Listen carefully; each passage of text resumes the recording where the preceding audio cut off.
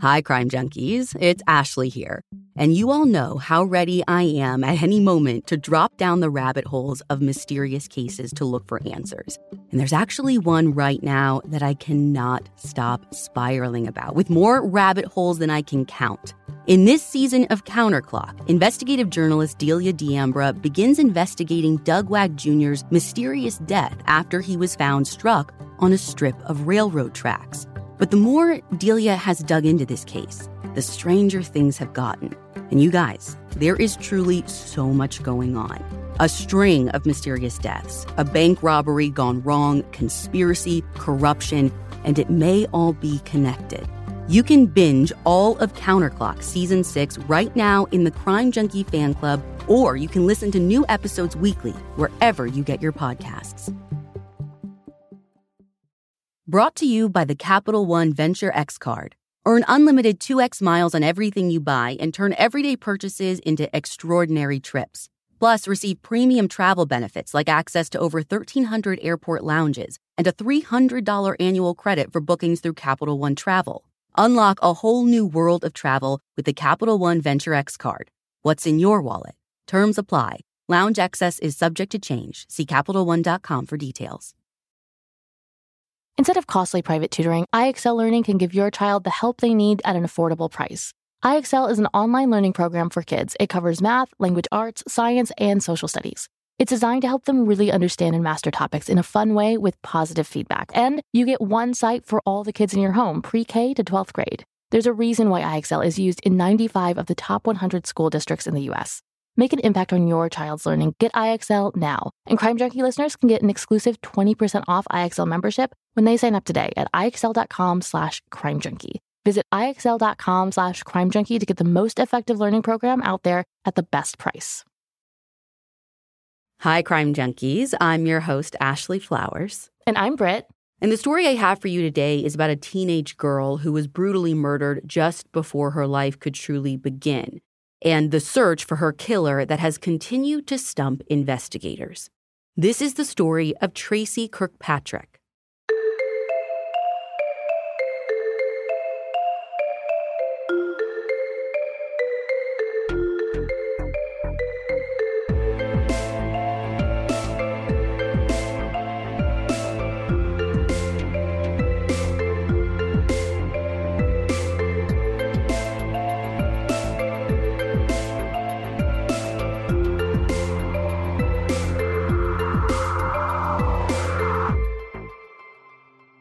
It's about 10:40 p.m. on Wednesday, March 15th, 1989.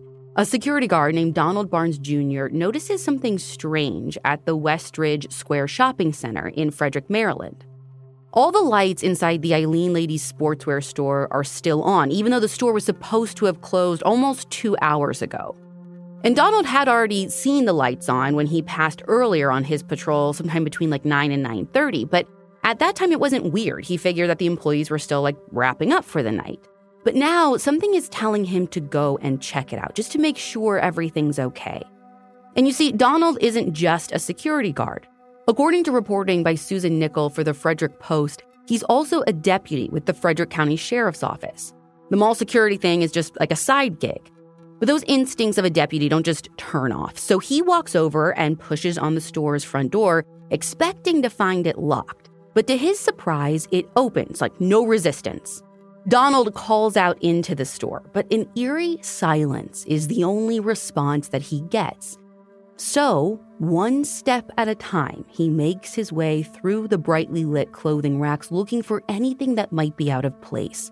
But he doesn't see anything. The store is just empty. Okay, that sounds creepy as but maybe someone just forgot to turn out the lights and lock up? Well, yeah, and at first, that's honestly what it seems like. That is, until he reaches the stockroom in the back. The door is cracked just a few inches, so he gives it a little nudge and it swings open, and he is met with a horrific scene. On the floor, there is a girl lying in a pool of blood. Donald's heart sinks as he realizes that he knows the girl. Her name is Tracy Kirkpatrick. She is just 17 years old and works at the store part-time. And whatever happened to Tracy, it was violent. There is blood everywhere, and the sheer amount lets him know that she is already dead. He calls 911 to report what he's found, and by 10:50, the scene is bustling with activity. Investigators confirm that Tracy is dead, and they find stab wounds scattered across her chest and back. But besides all that blood in the stockroom, the only other piece of evidence that they can find in the store is a single blood smear on the back door, which fortunately included with it is a partial fingerprint. That door leads down a hallway and out to the loading docks behind the mall. Officers think it's probably the path that the killer took after the murder. But besides a few droplets, there isn't any more blood in that hallway, and there are no signs of a struggle in the storeroom. And it's more of the same at the front of the store. I mean, it looks untouched. The cash register still has like $60 inside, and all of the day's cash receipts are stacked on the counter, almost like Tracy had just finished sorting all of them out. So it doesn't seem like just a robbery gone wrong then? No, they ultimately don't think so, but there are a few things missing. So missing are the keys to the store and some personal items that you would have expected a teenage girl to have with her, like a wallet or a purse or something like that. They don't see anything like that. Some other officers are searching the front parking lot, and that's where they find Tracy's car, but her keys are missing. There's also no sign of a murder weapon there at the scene. So even though this most likely wasn't a robbery, it looks like the killer still took some stuff with them. Although why they took what they took, because they took her wallet but left cash in the register, like it's not super clear. Right, so maybe Tracy was targeted then. Well, that's what they're gathering, but the question then becomes, what did the killer want? Because they don't see any obvious signs of sexual assault on her body. But of course, they have to wait for an autopsy to confirm that. But for now, they're thinking that someone killed her potentially for a different reason. And since this was clearly really violent, like a really personal attack, they think that it was someone she knew. Before they can even start combing through every aspect of her life to find out who that could be, Tracy's parents, Diane and William, burst through the store's front door. Now, it's about 11:30 at this point, and investigators can see the signs of worry on their faces. Diane is crying, and she starts begging them to tell her that Tracy's okay. But they can't do that. Instead, they have to tell the couple what no parent ever wants to hear. Wait, police hadn't notified her parents yet? Well, no, not yet. They had only been there at the scene processing it for like 40 minutes. So her parents just randomly showed up there? Yeah. Well, so here's the thing. So once officers get them kind of calmed down, or, as calm as you can be in that situation, what they learn is that the parents came to the mall because they were worried about Tracy. Like, again, she's 17. It's super late. They knew she was due home. She hasn't come home yet. So they thought maybe she was held up because she was having car troubles. Maybe she needed a ride. Like, her car wasn't that reliable. So they thought maybe it broke down. But the weird thing is, as they're talking, the conversation takes a strange turn. According to an article by Jane Smith and David Simon for the Baltimore Sun, William says that it wasn't just their suspicion about her unreliable car that had him worried. He says that Tracy had told him if she wasn't home by 11 that night, he should assume something was wrong and come and get her. I'm sorry, what? No wonder they just showed up. 100%, but here's the thing. William doesn't clue police in on anything in Tracy's life that would cause her to say something like that. And my source material never brings it up again, so I don't know if he was concerned by that or if there's some context that we're missing, because I'm certainly concerned about it, but I have no idea what it means. Yeah, this seems huge. Like, your murder victim told someone she was worried something bad might happen that night. That night, yeah. Then boom, she's found murdered? Yeah, it baffles me, which is, again, making me think that either we don't have the full context for that conversation or police know something that they're just not releasing. It honestly, when I first read this, it reminds me of Karina Homer all over again. Mm-hmm. Like, it's what we told listeners way back then in 2018, 19, whenever we covered that case. For the love of God, like, if something is going on, you got to tell someone. And don't think that nothing bad could ever happen to you. If you have that thought, enough for you to say something, like Tracy said to her father, add some context. I am begging you. Yeah, just give us some context. Yeah. Something. And again, maybe she did, and that's a key part of the investigation that they don't want to release, but I don't know.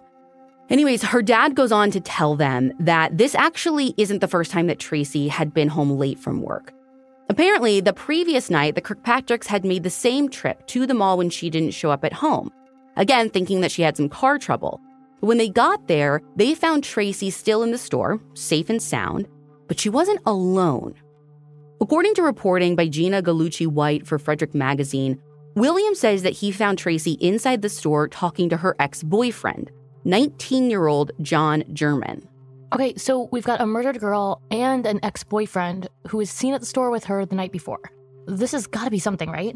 Well, don't get too excited about that because it turns out they'd actually decided to get back together the night before, which is why they were talking for so long. And did he visit her on Wednesday night too? So here's the thing.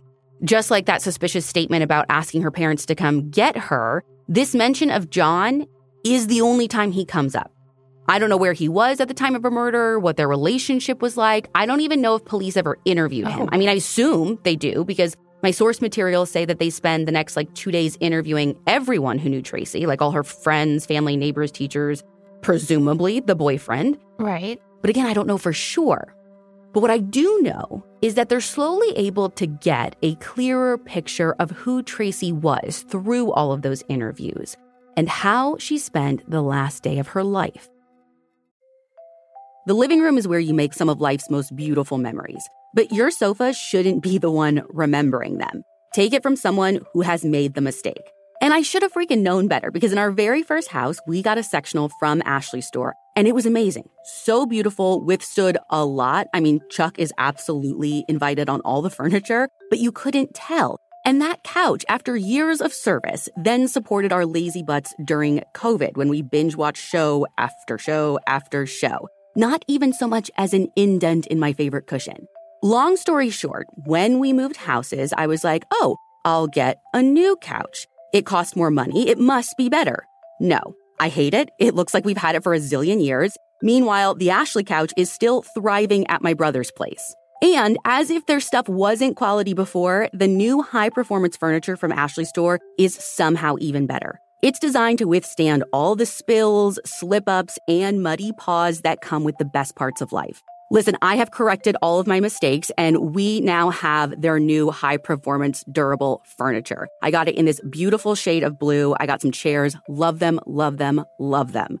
So whether you're hosting and toasting or just enjoying furry friends, you can relax knowing you have the durability and convenience of Ashley Store's newest assortment of high-performance furniture. Shop the life-resistant high-performance furniture in-store or online at ashley.com.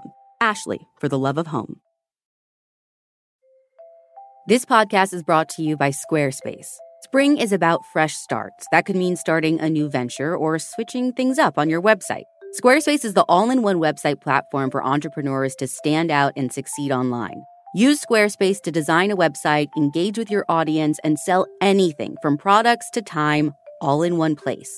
With the new guided design system, Squarespace Blueprint, you can select from curated layout and styling options to create a personalized website optimized for every device.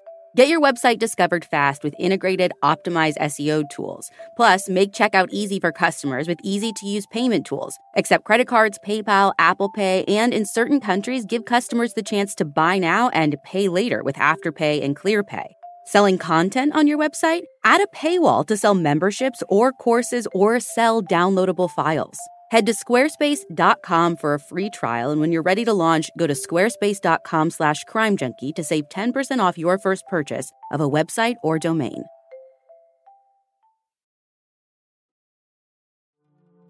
Everyone who knew Tracy said that she was a good kid, an honor roll student only 3 months away from graduating high school. Her friends tell police that she got along with everyone and didn't have any enemies, and she wasn't involved with any bad crowds or sketchy activity that anyone knew of. Once her mom Diane's ready to talk again, she tells investigators that Tracy was really excited to start the next chapter of her life. She was going to study accounting in college. She was even working 2 jobs to help pay for her degree. Now, one of those positions was part of a work-study program that let her leave school early, which is what she did on that Wednesday. Diane says that Tracy headed to the shopping mall at around 1 p.m. to start her shift as a clerk. Then at 4 p.m., she switched gears and clocked in at the sportswear store next door. Diane tells police that she had actually stopped by sometime between 6 and 7:30 that night to bring her daughter some dinner. And at that time, Tracy was alone, just kind of lounging around. She was at the counter reading a book, and she seemed totally normal. She was just tired and told her mom that she wanted to go straight to bed when she got home. So they chatted for a minute or two, but then after that, Diane just left her to power through the rest of her shift. You mentioned that Tracy was alone. there weren't any customers or she was the only one working? So actually both. But police talked to the store's manager and find out that they had actually also stopped by to check on Tracy that night, too, at around 8 p.m. And even they say there weren't any customers then and everything seemed under control, so the manager was only there for a couple of minutes before they headed home as well. That same article by Gina Gallucci-White for Frederick Magazine reported that when police get records from the store's computer system, it shows that the register didn't record any sales after 8 p.m. So, unless someone came into the store but just didn't buy anything, Tracy should have been alone for the rest of the night. And I'm assuming there aren't any security cameras that could have caught someone coming in. No cameras. But there was Donald, remember? That security guard / sheriff's deputy. So they're hoping that maybe he saw something that can, point them in the right direction. So they go talk to him, but he tells them the same story he told them when they first got there. He doesn't remember hearing or seeing anything suspicious aside from the lights being on. Just to cover all of their bases, they ask if he's willing to take a polygraph. He does, and he passes with flying colors. Was there anyone else around the mall that night, like other employees at other stores who, might have noticed something? I don't know. From what I can tell, all the other stores closed by 9. Again, in this mall, it was the same at the mall we grew up at, right? Everything shuts down at the same time. Right, the mall is closed, not just the stores. Right, so everyone should have been leaving around that time. The only other person that they're able to verify was at the mall at that time was this man who was seen in the parking lot at around 9 p.m. that night. And I don't know how police tracked him down, but apparently when they interview him, they learned that he was parked there waiting for his girlfriend to get off of work. And when she was done, they just drove off, and neither one of them saw or heard anything suspicious. And they confirmed that alibi with his girlfriend? Honestly, I don't know. I'd like to think that they did, because they seemed to clear him almost immediately. So there's got to be something that backed up that story. But if they did, whatever that was, it's not reported on. So witnesses here are a bust. But that's when Tracy's autopsy results come in. The medical examiner found that her time of death was close to 9 p.m. And according to reporting in the Evening Sun, she was stabbed a total of 7 times. She also had some defensive cuts on one of her hands. There were no signs of sexual assault, but her wounds were super deep. So the medical examiner backs up police's theory that this was likely an angry personal attack. And since there was no forced entry and no signs of a struggle, they're thinking that maybe Tracy knew her killer and let them into the store to just hang out while she finished closing. Which we know she did with her boyfriend. Yeah, but again, investigators never labeled him as a suspect or even a person of interest. Okay, what if she didn't know her killer? I feel like they're basing their whole theory off of the lack of forced entry. But I feel like someone could have easily gotten in by saying they had a delivery and then forced her in the back. Or it could even have been a customer who came in while the store was open and took advantage of this opportunity. The door was never locked, the lights were on. It's not like the store was actually closed up. Yeah, but the only thing I get kind of stuck on is they had mentioned that she's already starting to sort the receipts. So you would think that they were. Okay, but if the store was slow that night, she easily could have started before they closed so that closing would go faster when it actually came time to do it. That's true. I mean, I know when I worked, back in the day at Cold Stone stuff, we would do stuff like that.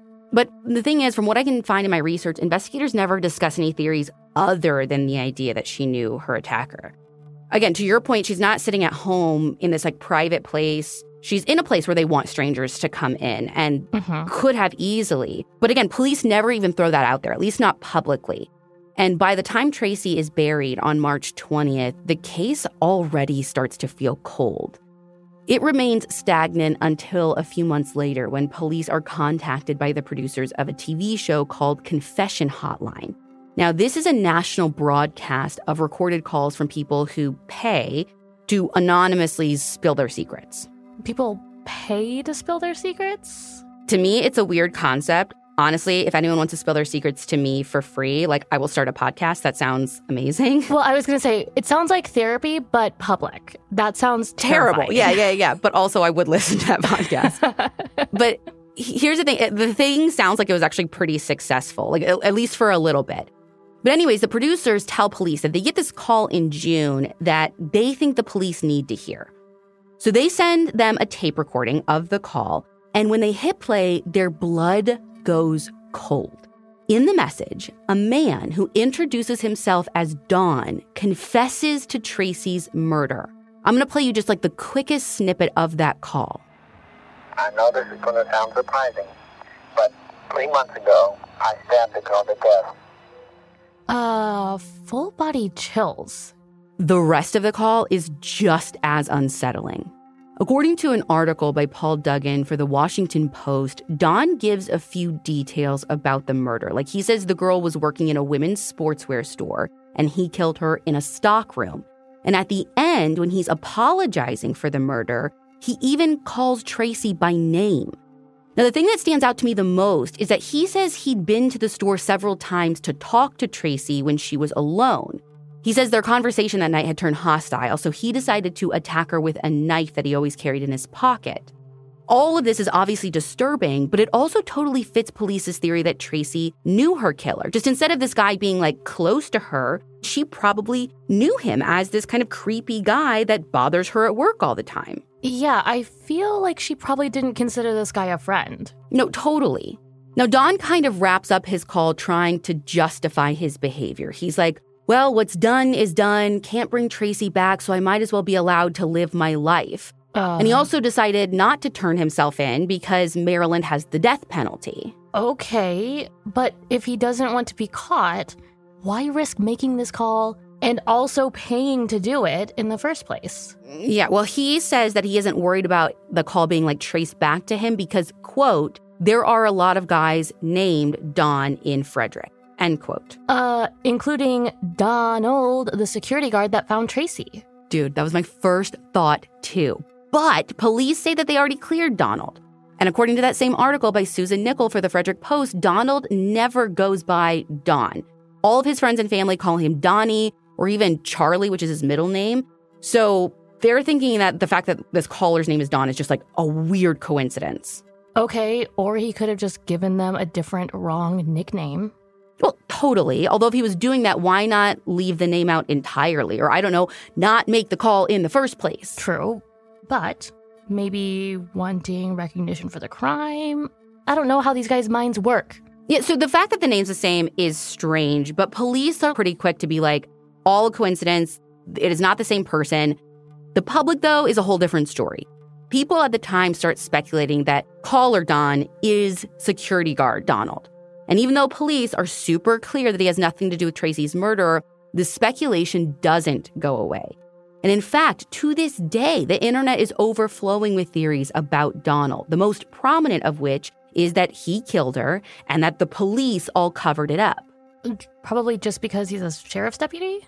Yes, but not just any deputy.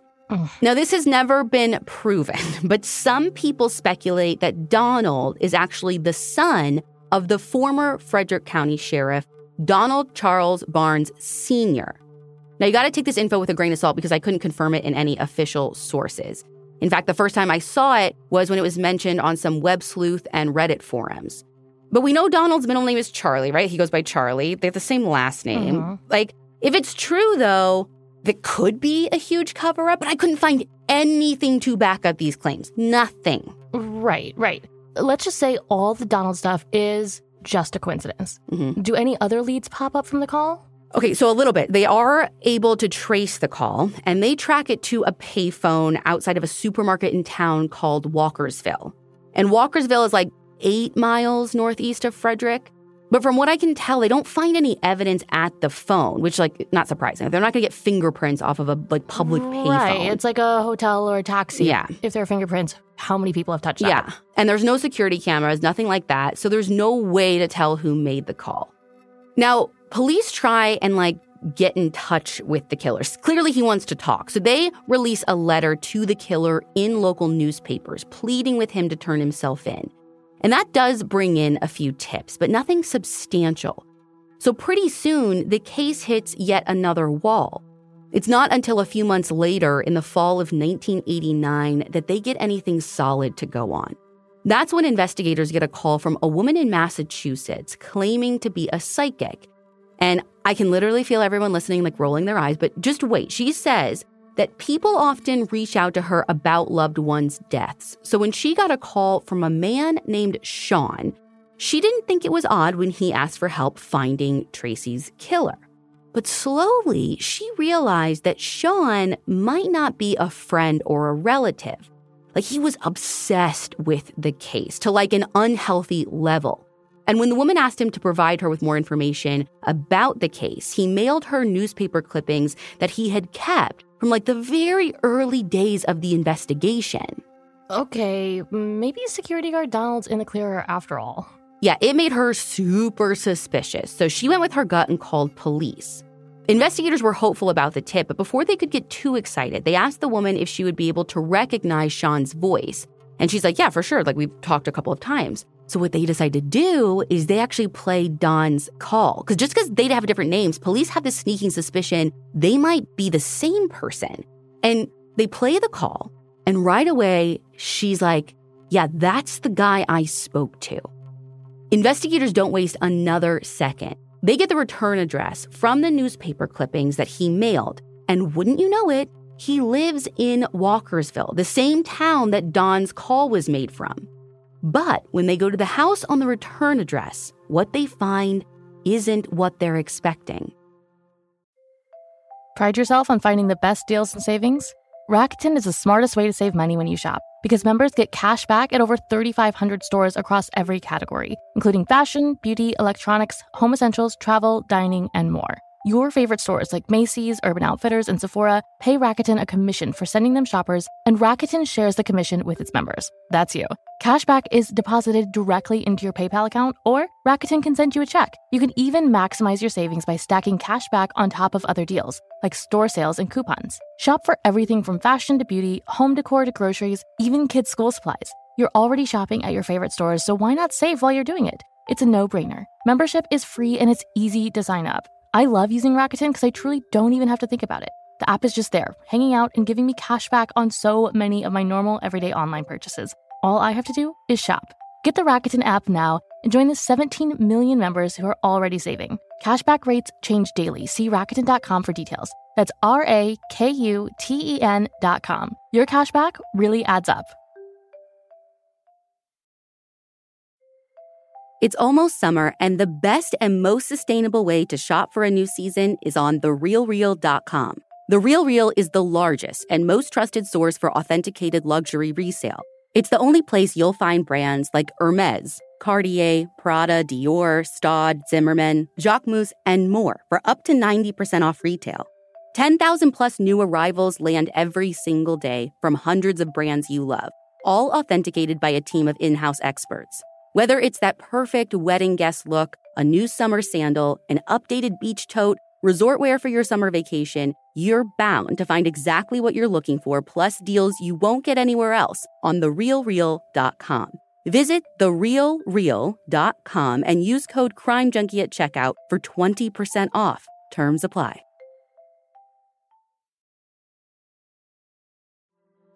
Investigators knock at the door, and when it opens, they're greeted by a young man.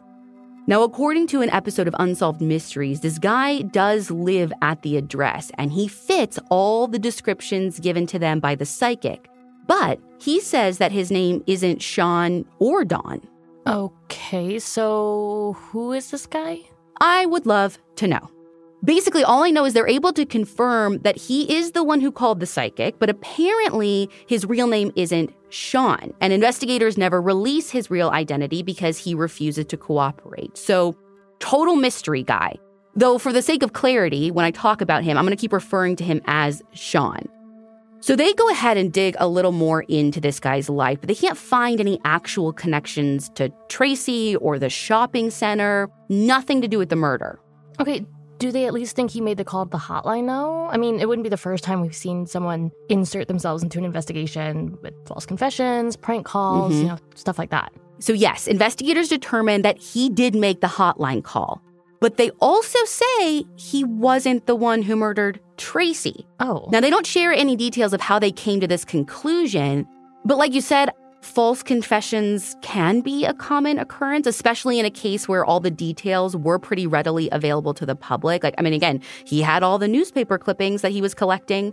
So he really was just a creepy guy who was way too invested in this case. That's what investigators say, which puts them right back at square one. And the months start flying by. The new year comes without any developments, and suddenly it's March 15th, 1990. the 1-year anniversary of Tracy's murder. At that time, police decide to go out on a limb, and they get 4 local radio stations to broadcast Sean's call that day. Though I'm not sure why they're broadcasting it, right? Like, if they had already debunked it or debunked him as the killer, I don't know what the point was or what they were asking people to listen for. I mean, maybe it was purely to keep the case fresh in everyone's mind. Yeah, I mean, that call is definitely something. I mean, it would get people talking. Mm-hmm. And it does, because after the call airs, they get several new tips, but only one seems really promising. Now, unfortunately, there is a huge discrepancy in the source materials about this tip. Some say that it refers them back to Sean, and they end up questioning him again, but others say that this call leads to a different man who is actually living in Frederick. And since they supposedly already cleared Sean, it makes me think that the latter one is accurate. But either way, allegedly, when police go to whoever this guy's home is, he refuses to speak with them. Now, I don't know if they had other information from the tip or what, but for whatever reason, they aren't willing to give up on this guy. And they return to this home at 1 a.m. with a warrant in hand. If they have a warrant, there has to be something, right? You'd think, especially because it isn't just a warrant to search his home, it's also for his DNA. Oh.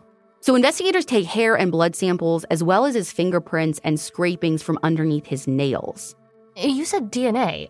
I thought they didn't find anything at the scenes besides that partial fingerprint. Well, according to the source materials, they didn't have DNA, at least not yet. And the only other evidence from the scene was stuff uncovered in what they assumed to be Tracy's blood. But from what I can tell, they had never actually tested it before. Whether that's because the technology was still developing or it was just overlooked, I don't know. But it's around this time, again, when they're collecting DNA samples, that they're also sending everything to the Maryland State Police Crime Lab in the hopes that they can find even the smallest trace of her killer's blood or, his DNA mixed in with Tracy's. Mm-hmm. And so I think now they're like collecting samples just in case something comes back and they have something to test the samples against. And I assume they compare his fingerprint to that partial they found. Great assumption, but oddly enough, none of the source material ever mentions the fingerprint. That might be because it was a partial, so maybe it wasn't good enough to compare, but I don't know for sure. Now, it takes a couple of months for the other results to come back, but when they do, it's not what investigators were hoping for. According to another article for the Frederick Post by Susan Nickel, they find that all the physical evidence at the scene belonged to Tracy.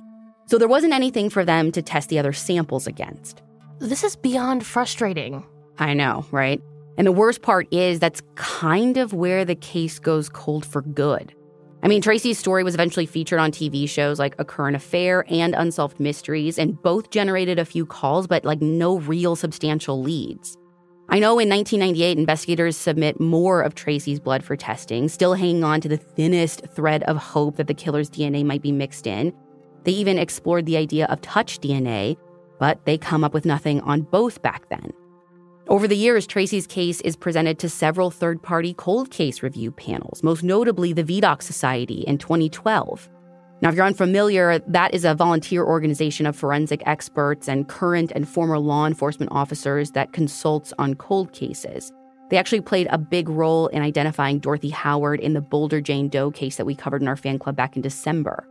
So investigators are hoping that maybe some fresh eyes might be able to stir up something new. And the Vidocq Society does tell them that the case is totally solvable. I mean, they even give them a to-do list of recommended tasks that will hopefully renew the investigation. But as far as I can tell, none of that actually results in anything new. Now, I do know that there was some kind of development, but the details are super fuzzy or really non-existent. And so let me just give you the scoop. That call that we played from who we now know is this Sean guy, we're calling him Sean.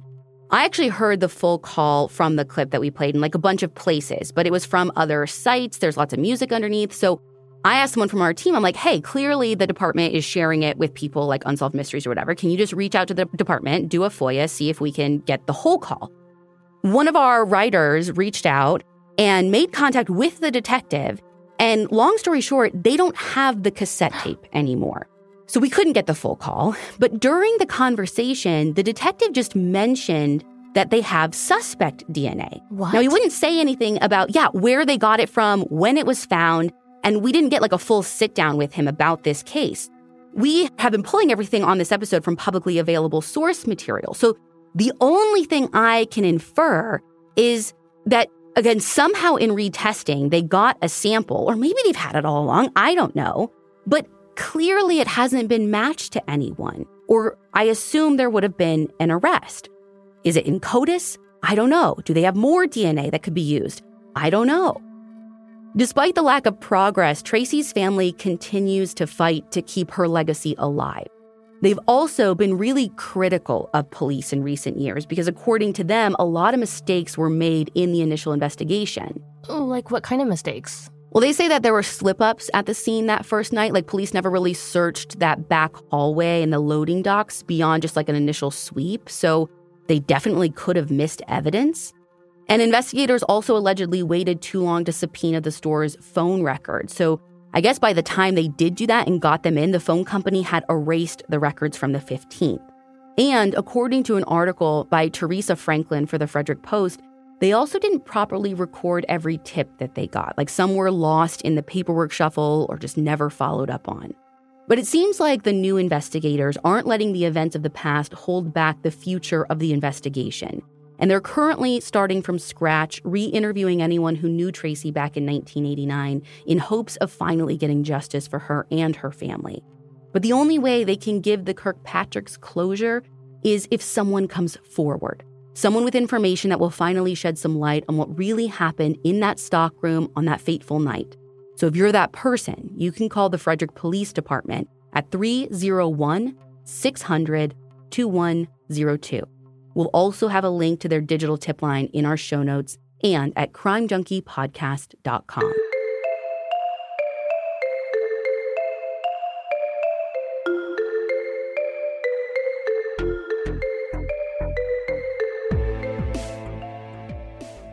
You can find all the source material for this episode on our website, crimejunkiepodcast.com. And be sure to follow us on Instagram at Crime Junkie Podcast. And we'll be back next week with a brand new episode.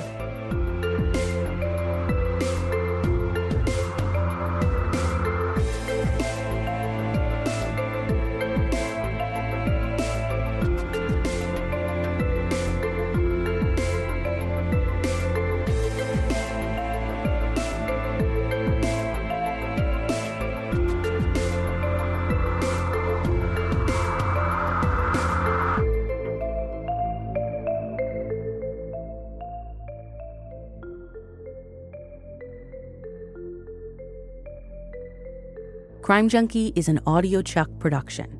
So, what do you think, Chuck? Do you approve? If a friend asks how you're doing, and you say, I'm okay. When the truth is, I don't want my problems to burden anyone. Or you say, hang it in there. Because if I ask for help, they'll just think I'm weak. Then this is your sign to call, text, or chat 988 for free, confidential support. Anytime. You don't have to hide how you feel. This show is sponsored by BetterHelp. If you're anything like me, when you have something weighing on your mind that's taking up time and energy, the best thing you can do is to talk about it. But sometimes that's also one of the hardest things to do too. We all carry around different stressors, big and small. And when we keep them bottled up, it can start to affect us negatively.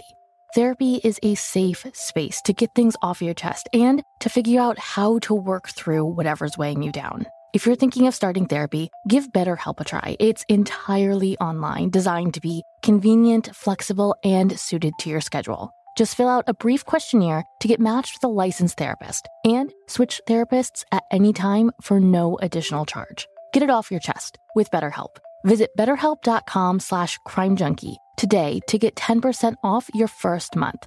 That's BetterHelp, HELP.com/CrimeJunkie.